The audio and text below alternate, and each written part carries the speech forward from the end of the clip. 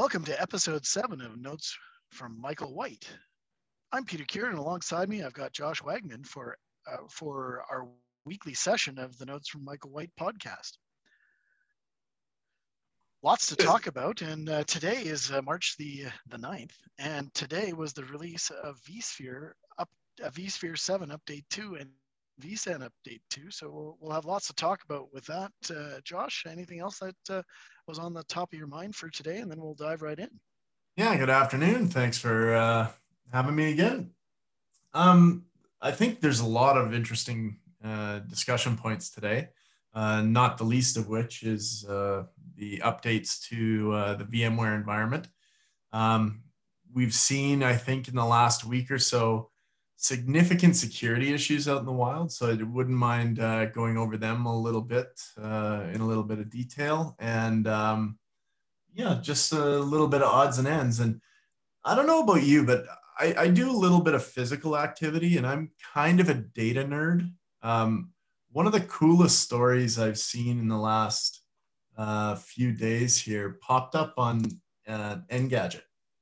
And I enjoy running, I enjoy cycling, but I'm very data driven and I take kind of my job with me when I'm doing my physical activity. And so I've got all the Garmin gear that monitors how quickly I run, how far I run, all the GPS data, the heart rate data.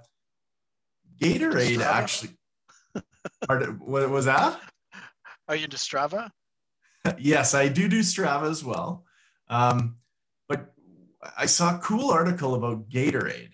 And they're getting into the technology market a little bit. And they've actually made a sweat patch to track perspiration.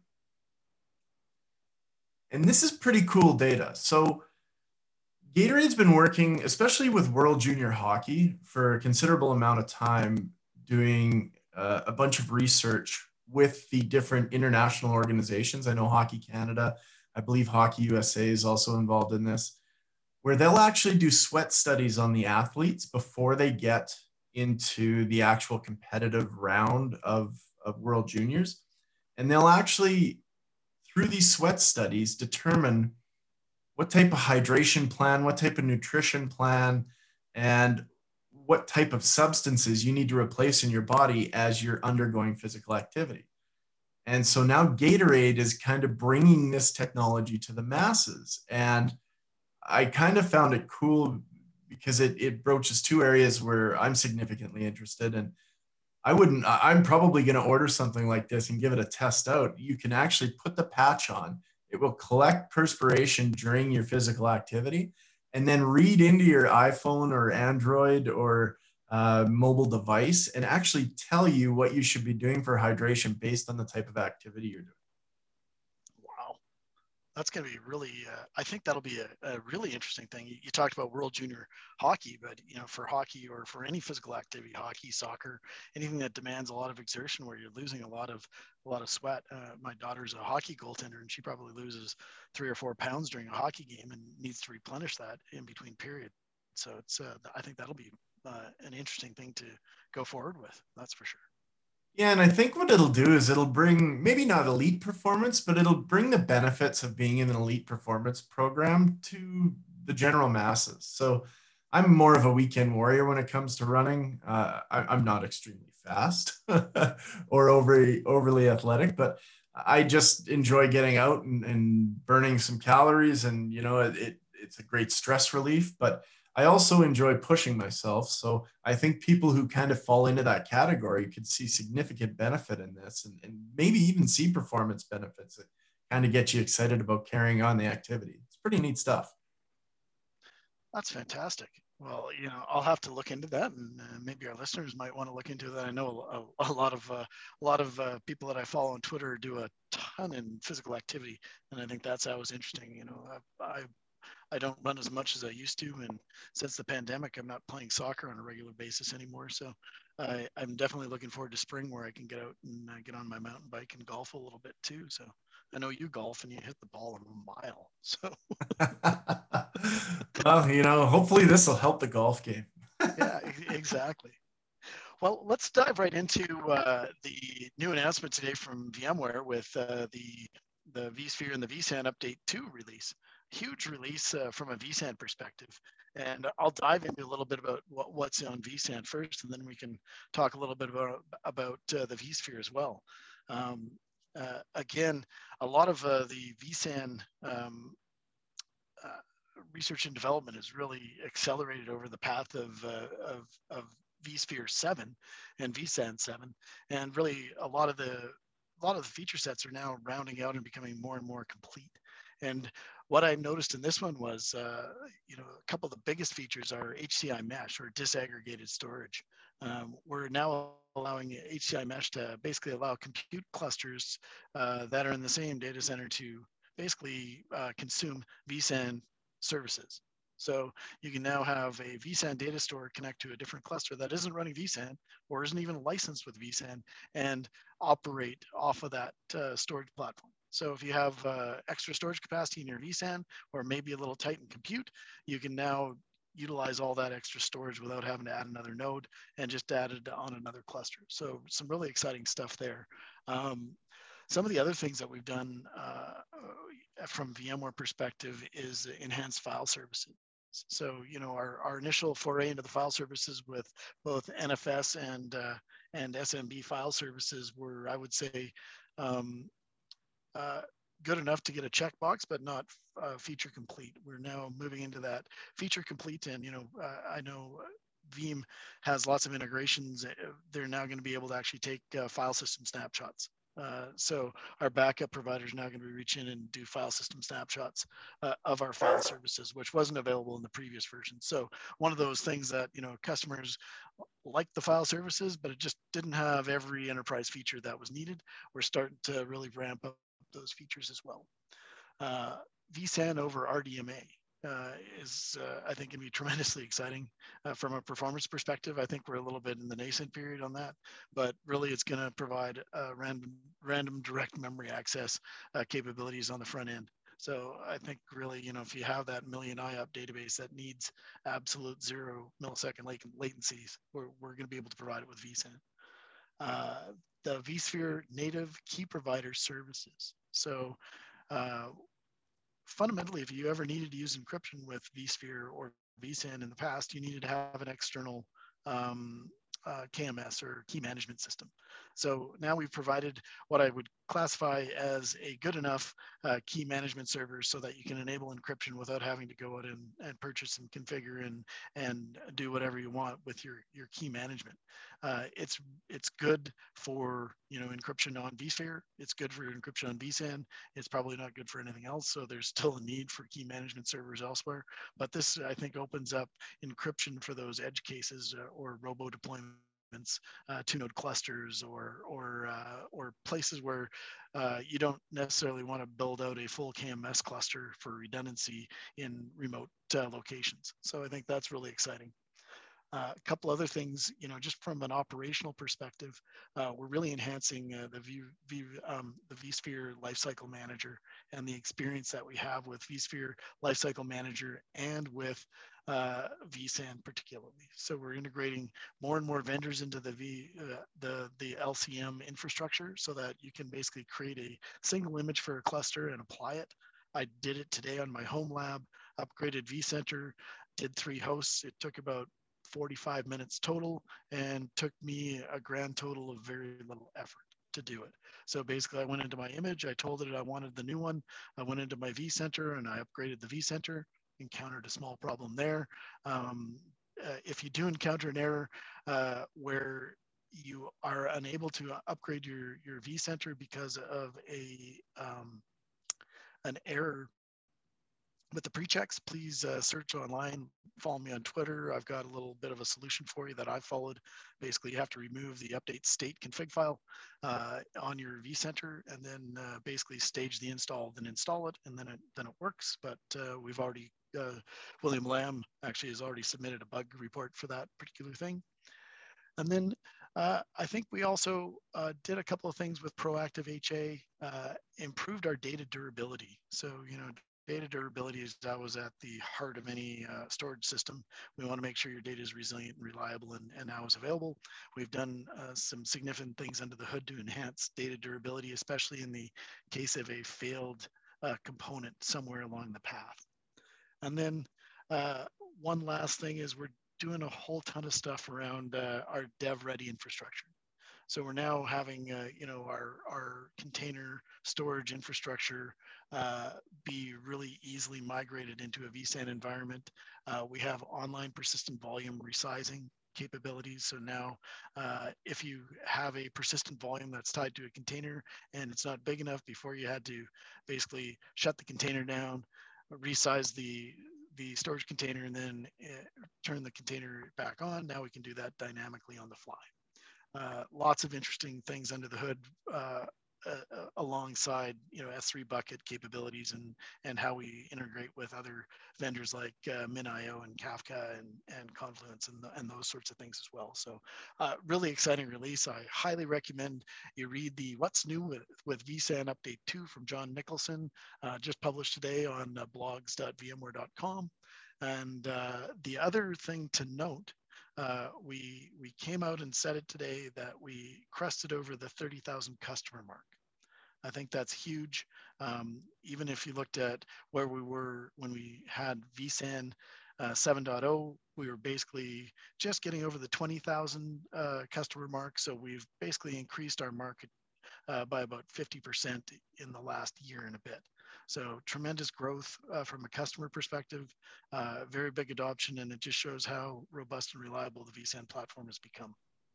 Well, and I'd echo that from a bit of an outsider, is that especially over the last year to 2 years, we've really seen vSAN mature and kind of emerge as this enterprise storage play, which it was always intended to be. But it takes time to build that up from scratch. So when you're developing that and continue to basically with every update bring out significant feature enhancements and take the time not only to release them but to test them to the level you guys do, to make sure that not only are they available but they're pretty bulletproof, especially in the vSAN world by the time they get to production. It's really changed the game as far as what is possible with the VMware hybrid cloud story. Especially like you mentioned the encryption keys and different things like that. The capability around vSAN now is especially the disaggregated storage. For me, that's pretty cool because you're allowing access to that storage from outside workloads, basically allowing your users to be more cost effective across the entire data center, not necessarily bound on a workload by workload basis to whatever's within that cluster resource. And to me, that's a powerful addition. Well, one of the thing I didn't note was we introduced in update 2 some AMD EPYC processor optimizations. So for those of you who know how different the underlying architectures between Intel and AMD are, there were some challenges with vSAN on the initial versions of AMD EPYC processors that we have now put in a whole ton of optimization just because of how they deal with memory differently than the Intel variants do. So there should be no performance penalty running on AMD, and that's another big path for us to open up to really high core count clusters as well. Very cool. Yeah, I mean, having that capability around the EPYC stuff where it's very highly optimized and high performance is nice, and to make sure it's stable like it needs to be in production environments, obviously very key. Another point that you mentioned before to me that just increases the self-sufficiency of the VMware vSphere deployment is that native key provider. Even though it's probably bound to within kind of the VMware hierarchy, it just simplifies having that secure encrypted rollout of cluster information or clusters or storage on vSAN to make sure that you've got the security you want, but you don't necessarily have to have this massive implementation to get it, especially if you're starting from scratch. And there's a number of organizations that are still getting into encryption. They haven't necessarily gone whole hog into setting up a dedicated key management service where maybe you're integrating that into all facets of your operation.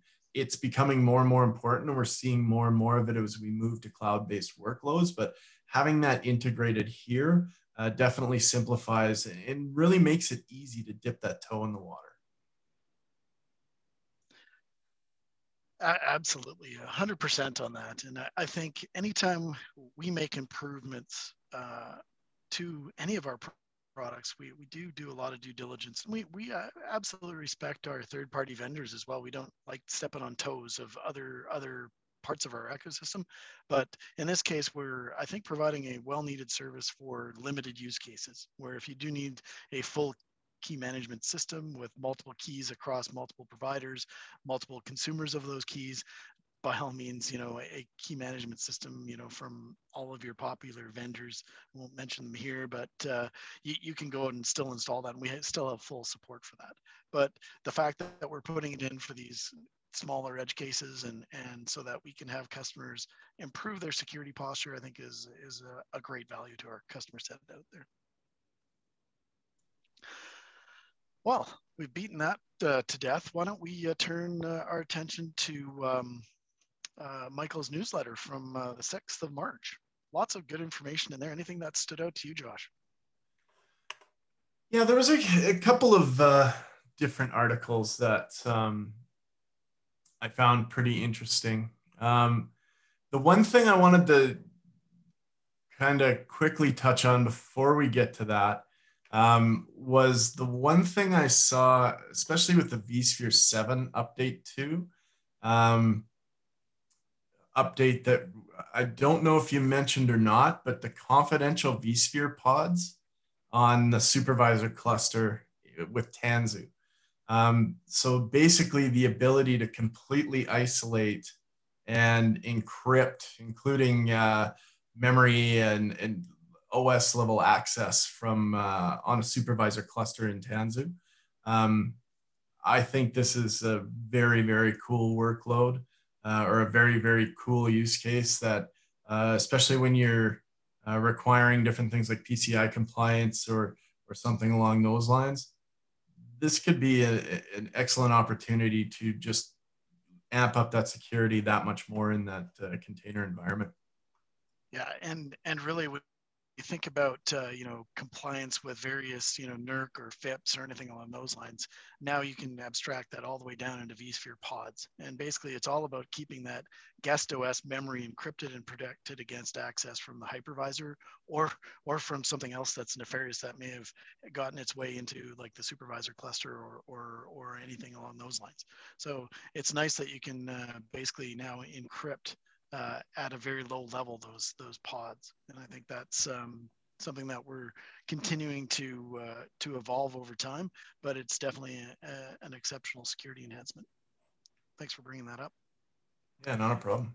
Yeah, a couple other things that really stood out to me on the vSphere side of that upgrade is that you can now actually do a CLI deployment of a vCenter server. So for those of you who have deployed vCenter servers, it's always been a GUI-based process. Now you can actually do it with a JSON template. You can actually bootstrap a vCenter cluster and enable it with Lifecycle Manager to actually build out your cluster with the same image while deploying a vCenter server on that ESXi host.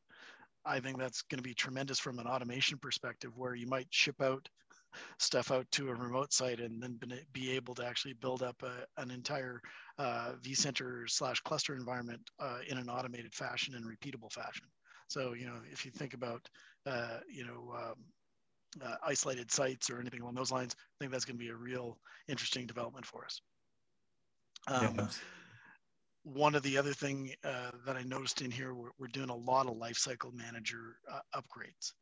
So, whether it's either with a baseline methodology, which is kind of the old legacy VMware Update Manager way to do it, but also with the way that we're doing the way that we're doing lifecycle management with images as well.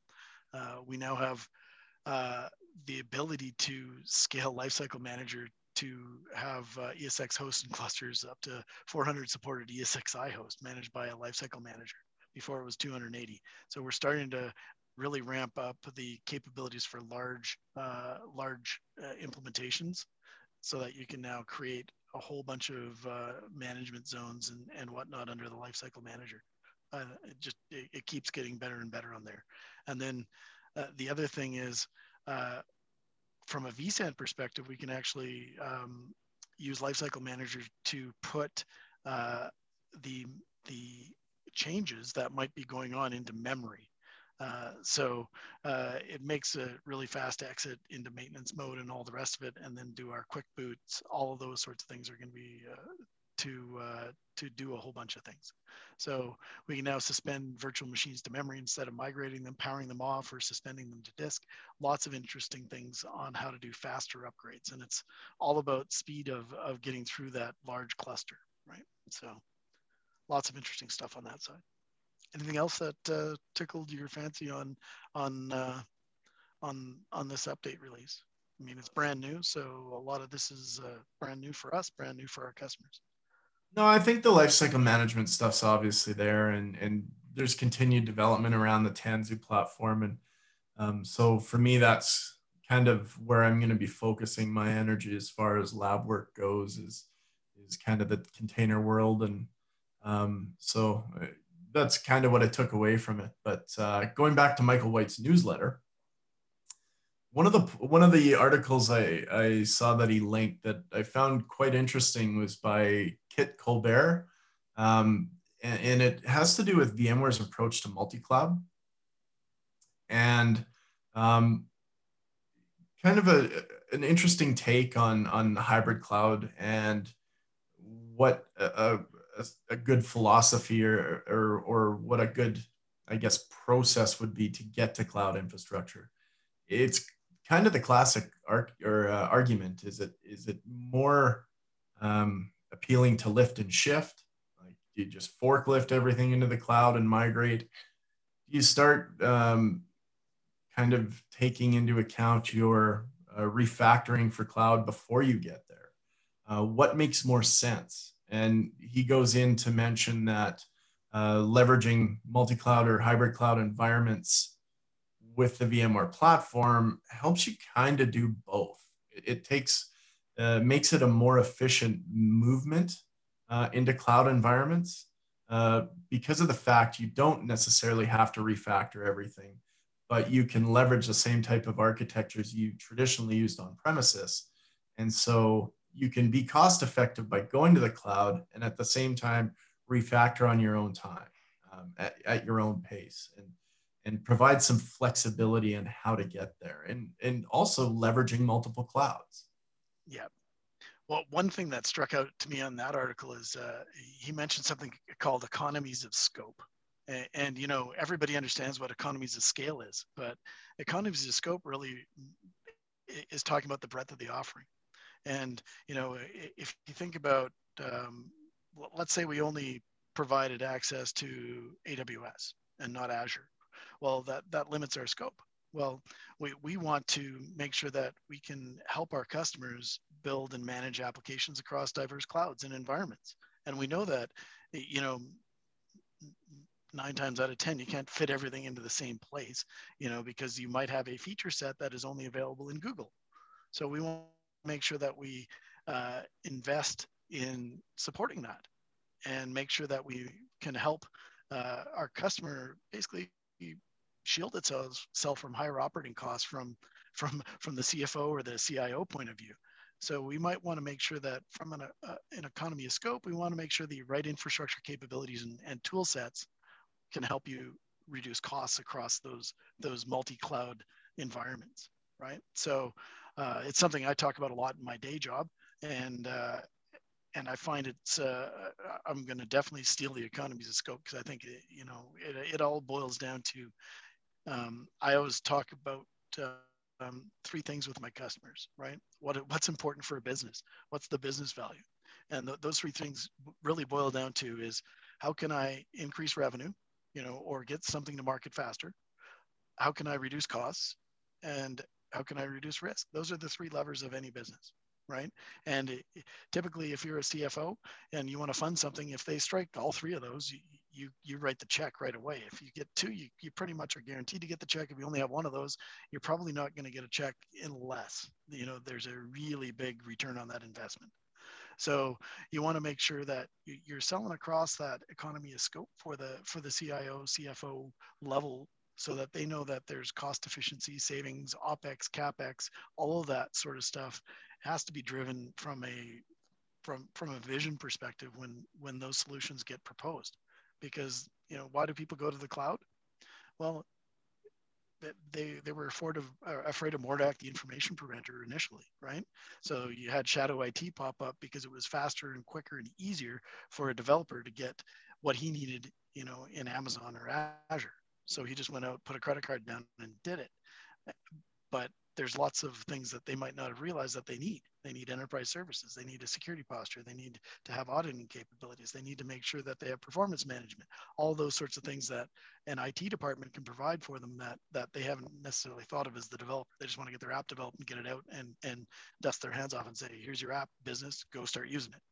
So we want to help drive, I think, faster delivery, but also simplify the operations, because it's, I always said there used to be a compute, network, and storage team, and now there's a AWS, Azure, and Google team, right? So you want to break down those silos as much as you can, as opposed to building new silos. So Well, it's very true. And the point I take out, I like your economies of scope point, and you said it kind of towards the end there. For me, it's consistent operations.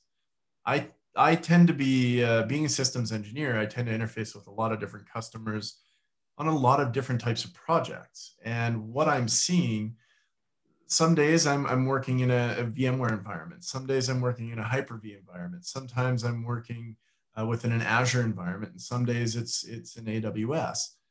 Well, there's not a lot of consistency there in how operations are done, which is why we're seeing a lot of adoption of container workloads. But I think the consistency that you guys are providing throughout the entire stack, no matter where that data lives, you can manage it with the same tools. It makes a huge difference because there's such a massive learning curve for each of these different clouds. AWS is completely different than Azure from a functional standpoint and getting things up and running.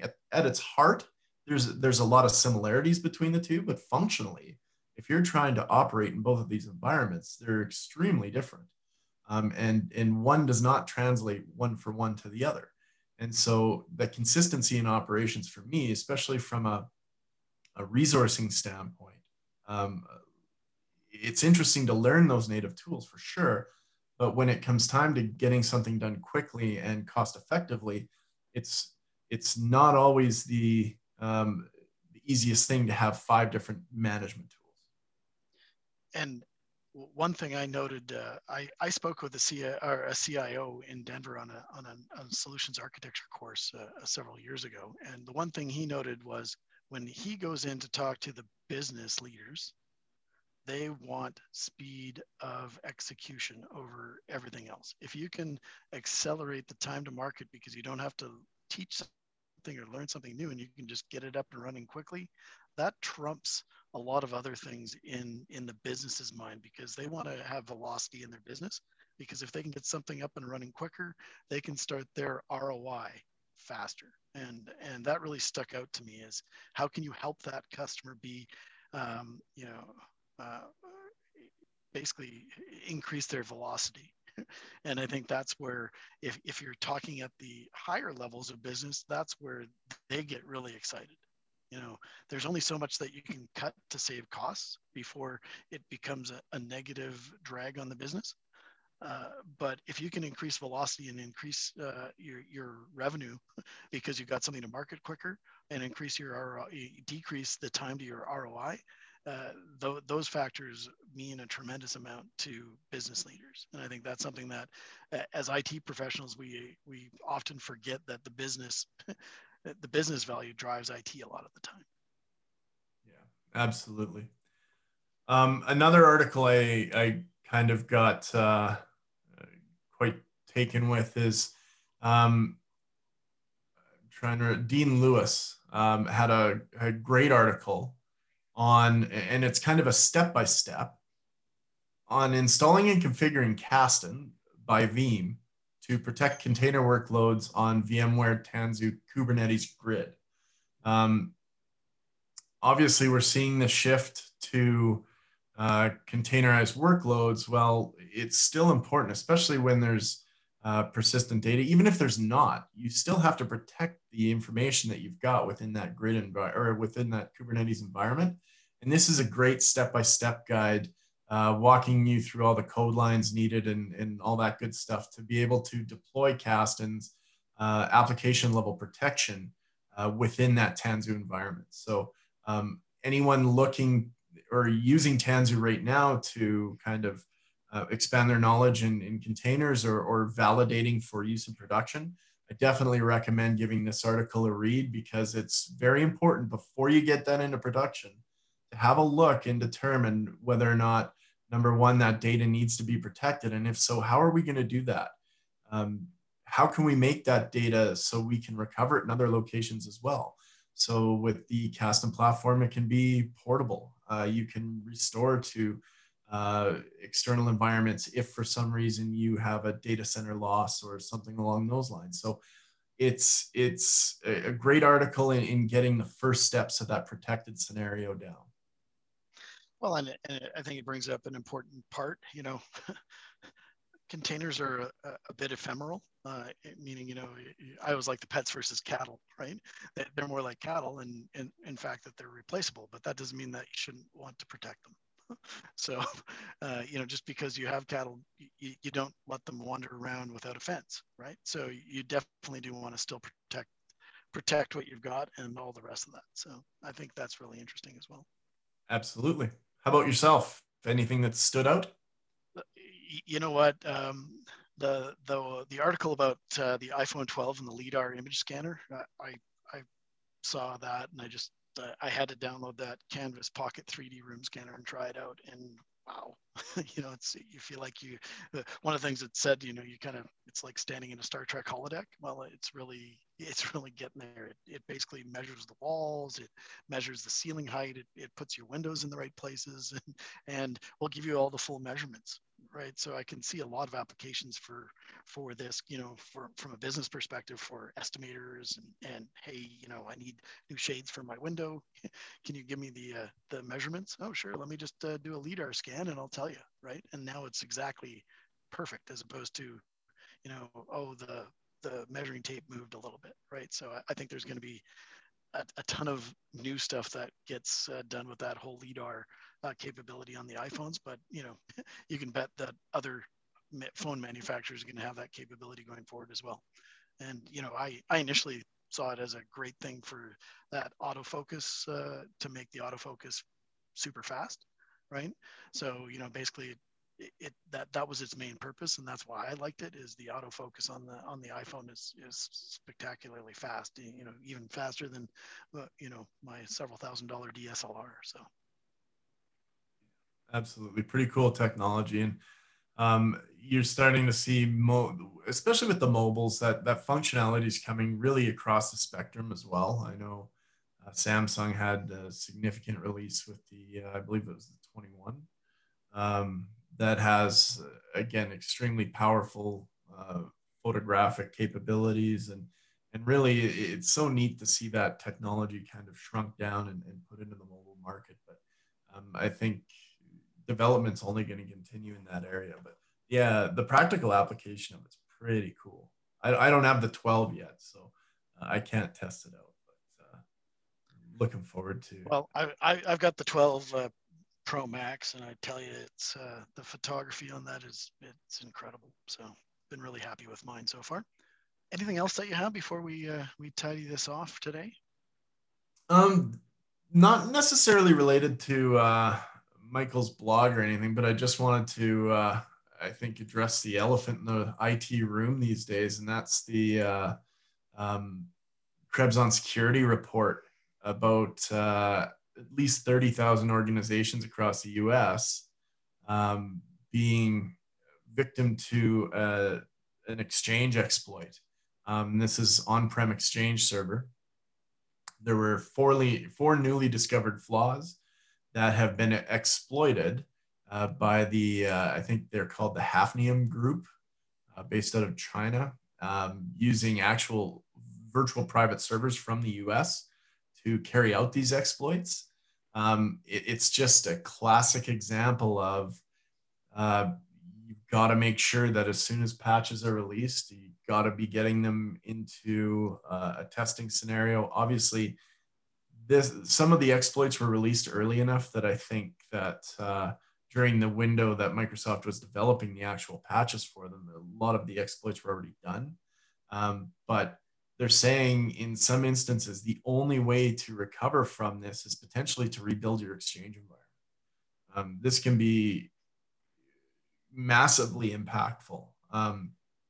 But if you operate an on-prem Exchange environment, you must go out, and there's great information that you can find on stepping through testing whether or not you've got the exploit present on your machines. And basically then you can go through the remediation process on there. But there's a blog on Microsoft also calling this possibly state-sponsored kind of exploits, which is unless there's money involved in ransomware, I would bet money that it's a state-sponsored activity versus just hackers having fun these days. That's Pete's opinion, not based in any fact, but that's just my feeling on it. Yeah, and I'm with you. I think there's the next war is all going to be digital, right? Because information is power, and we have a ton of information on our daily lives that are all now floating around in the internet, and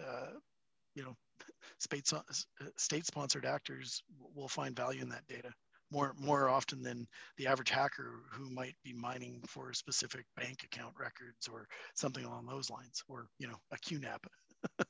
As we saw, there's a QNAP vulnerability as well. If you do have a QNAP or a Synology, I encourage you to turn on the auto update feature just so that you don't have to worry about that, because NAS is just sit there and do stuff from a home perspective. And typically don't have as much administrative burden, so we're not in and around their admin consoles all the time, so we might miss updates. And so on my home NAS, I definitely have the auto updates turned on just so that I don't have to worry about security concerns as much. I still do worry about it, but I want to make sure that I'm covered as easily as possible.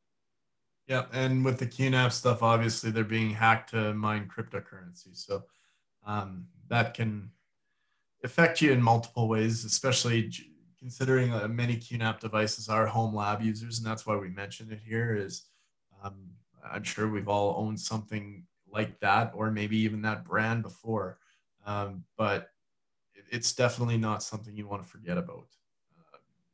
As Pete mentioned, stay on top of that. Make sure it's fully patched. I know I've got to go through my Windows patch cycle here in my lab probably today or tomorrow and make sure everything's up to date. But yeah, no, I mean, it's the only way you can stay truly safe these days is to make sure those patches are rolled out as soon as humanly possible. Excellent. Well, if we don't have anything else, we can wrap it up. Any last minute tidbits? No, I think there's a couple other good articles we can save for next time. They're not going anywhere, but no, all good here. Hoping Michael's feeling well, and yeah, have a good day.